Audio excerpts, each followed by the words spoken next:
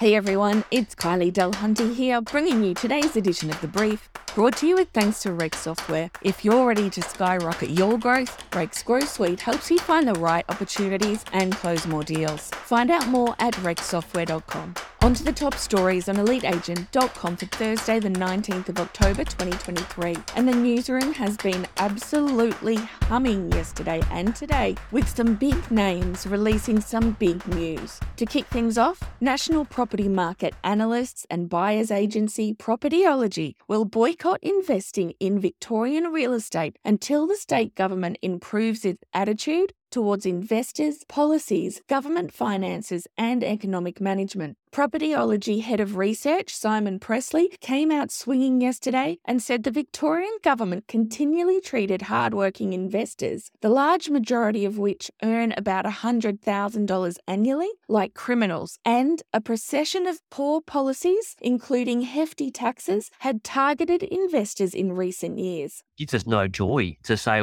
we put a complete boycott on an entire state. I can't in good conscience say to anyone who's got an amount of money to invest that there's a location in Victoria that has superior credentials. Now, I've asked the state government for a response, but so far they've remained silent.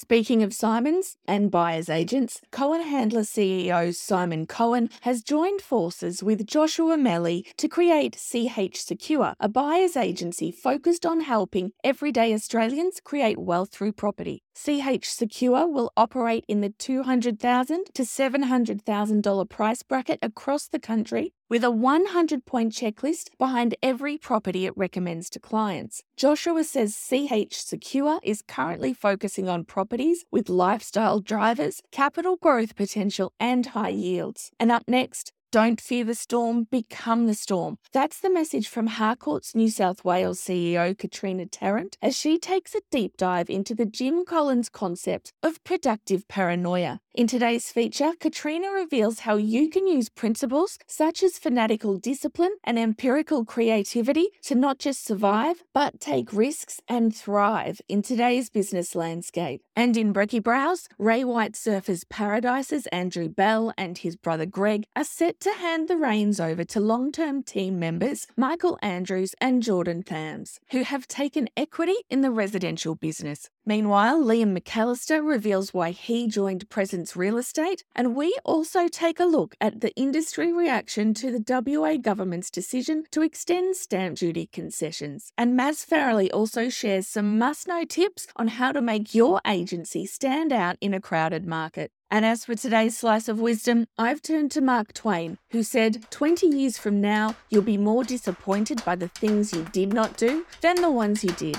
Okay, that's all I have for you today. Keep listening out for more of the Daily Brief and subscribe at our website, eliteagent.com/the brief. And as always, we're wishing you a productive day.